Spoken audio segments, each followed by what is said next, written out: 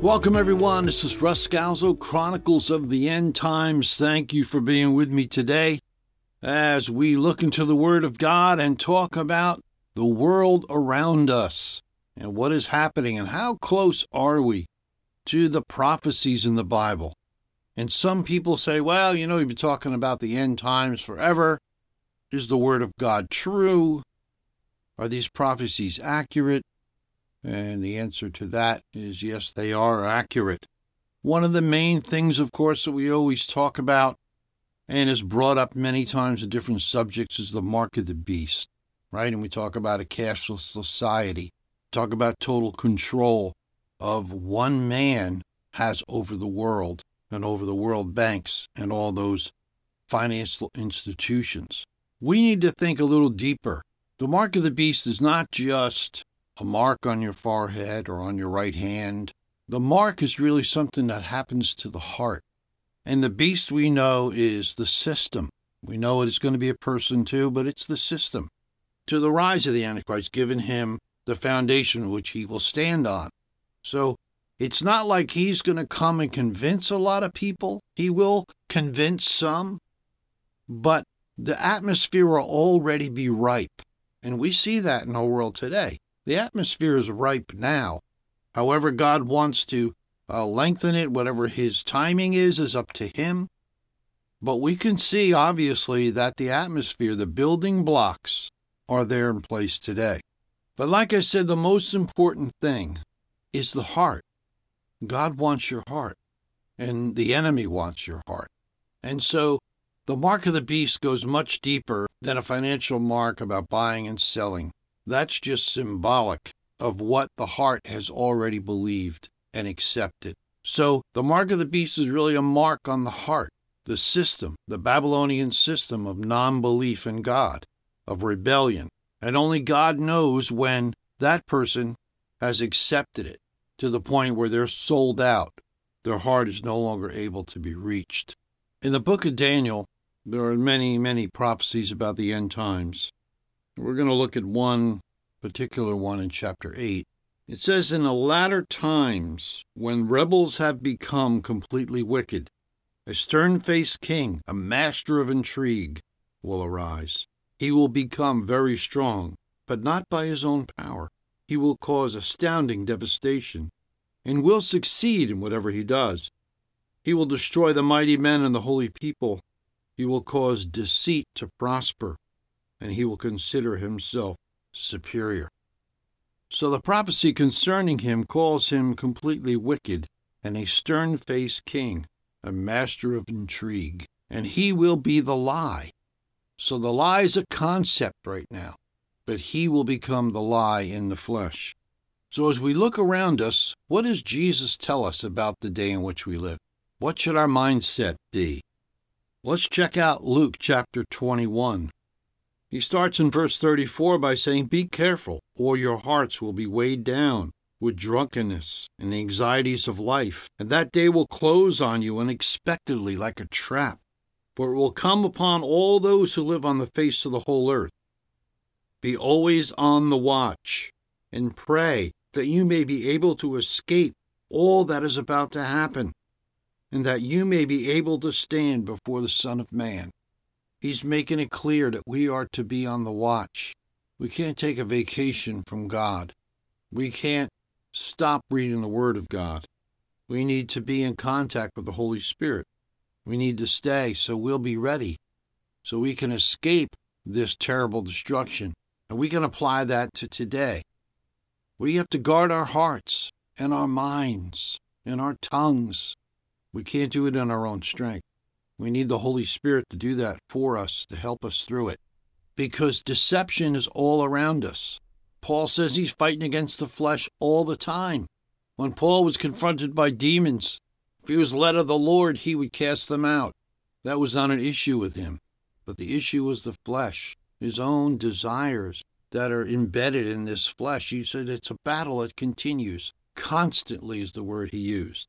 In James chapter 1, it says, blessed is the man who perseveres under trial, because when he has stood the test, he will receive the crown of life that God has promised to those who love him. When tempted, no one should say, God is tempting me, for God cannot be tempted by evil, nor does he tempt anyone. But each one is tempted when by his own evil desire he is dragged away and enticed. That scripture just underlines that not everything can be blamed on the devil. That's the easy way out. We must confront our flesh, ourselves, and know that we must guard our hearts and minds and guard our tongues. So what we say and what we do. We must be aware, Jesus said, or we could get into things we shouldn't be into. And when he comes, it'll close in on us like a trap. Out of all the things we talk about in Chronicles of the End Times, and many people talk about, and many books have been written about the signs of the times. We could talk about Israel becoming a nation. We could talk about the rise of Russia and China and the kings of the East, the worldwide economy, and the coming of the cashless society. Earthquakes, which are getting worse, and volcanoes are exploding all over the earth. The earth is moaning and groaning. We call that global warming, but the Bible says it's the signs of the times. God foresaw all this, and he told us it would happen. We can label it different things, but God's already told us this is what's going to transpire in the last days. And we see rebellion everywhere, a rebellion against God. It's always been there, but now it's really flowering. Now it's really growing exponentially across the world. But among these signs, one really sticks out. We're going to look at Romans chapter 1. It says, the wrath of God is being revealed from heaven against all godliness and wickedness of men who suppress the truth by their wickedness. Since what may be known about God is plain to them, because God has made it plain to them. For since the creation of the world, God's invisible qualities, his eternal power, his divine nature, have been clearly seen, being understood from what has been made, so that men are without excuse. For although they knew God, they neither glorified him as God nor gave thanks to him, but their thinking became futile, and their foolish hearts were darkened. Although they claimed to be wise, they became fools, and exchanged the glory of the immortal God for images to look like mortal men and birds and animals and reptiles. Therefore God gave them over to sinful desires of their hearts, to sexual impurity, for the degrading of their bodies with one another. They exchanged the truth of God for a lie, and worshipped and served the created things rather than the Creator, who is forever praised. There's an awful lot in those verses, but for today, we're going to concentrate on believing the lie, because that's where it starts. When the Word of God is dismissed, it's a crapshoot. There's nothing but hunches and feelings, and I think this, and I believe that. They all mean nothing. In today's world, we say that this is my truth. I don't know how that makes it any different, but that's what we do. We say, well, but this is my truth. But once you deny the truth, your hearts become darkened, and that's dangerous. When you exchange the truth of God for a lie, you have opened the door to everything demonic, to everything unclean to come pouring through. Sometimes when we talk about evil spirits and the kingdom of darkness and demons, people think that, well, really you're going over the top. Isn't that a little over dramatic, trying to make your point? Paul addresses it in 1 Timothy chapter 4. Let's read it together. The Spirit clearly says that in latter times some will abandon the faith and follow deceiving spirits and things taught by demons.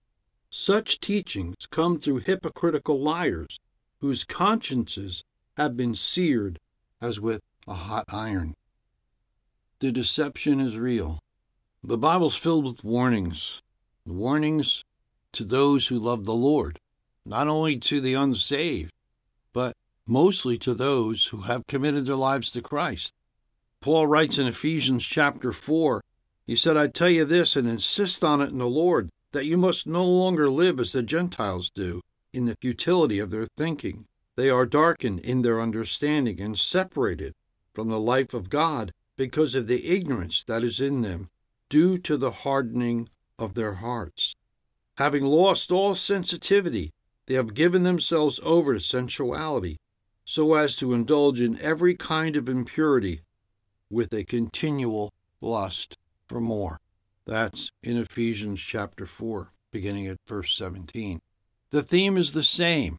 It's the flesh.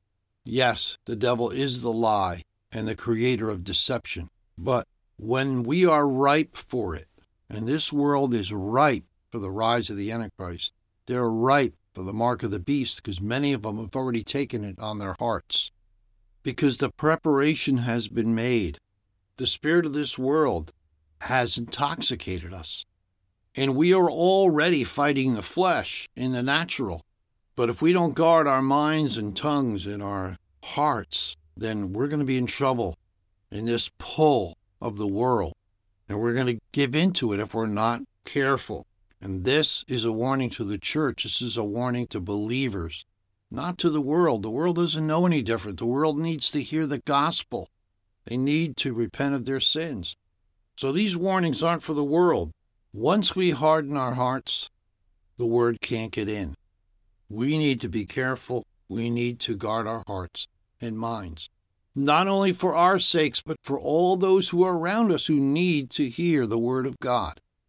The church's main function is to give people the opportunity to repent, to give people the opportunity to sense the Holy Spirit and allow God to speak to them, because we can only say so much. The Holy Spirit has to do the rest.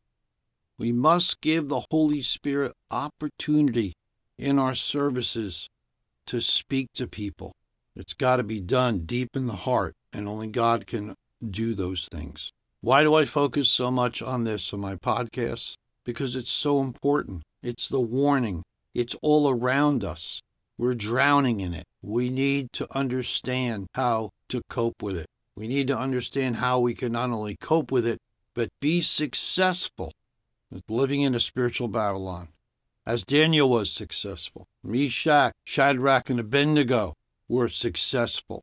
They stood up for their faith. And because of that, even Nebuchadnezzar, a murderer, a terrible, evil person, ended up yielding to God. Why? Because they stood their ground, and God was able to use them in an amazing way. And if we stand our ground and we live like Jesus lived, Jesus was with the sinners. He was with the worst of the worst, according to the scribes and the Pharisees and the Sadducees, and they were amazed by it. They were appalled by it. But you know what? Jesus, he didn't become part of those that were around him. He was the light. Jesus didn't change and say, well, I better change the way I talk. I better change the way I do things, and, so I can relate to these people. He never did that. He hung around them. He talked with them. They were drawn to his presence, and they either loved him or they hated him. So-called religious people hated him, but the world around him, they were drawn to him. Not because he changed the way he talked to them, not because he dumbed it down, because he was among the sinners and he wanted to relate to them. No, he was Jesus. And that's what we need to be. We need to learn how to communicate the gospel in love, walking around in this world, this dark, perverted world, not compromising who we are. Jesus never compromised who he was. He was able to walk among the world in the deepest, darkest places and be Jesus. And that is what the Holy Spirit can help you and I do. It's not an easy task, but we can do it. And that's how we're going to reach the lost. It's the only way we're going to reach them. We're not going to reach them by being part of them. We're going to reach them by being different, but different in a godly way. This is Russ Scalzo for Chronicles of the End Times. Thank you so much for listening. I pray that God will just bless you. I pray he uses his word to encourage you today, because he is moving, he is healing, and he is saving. God bless. Keep looking up. The King is coming.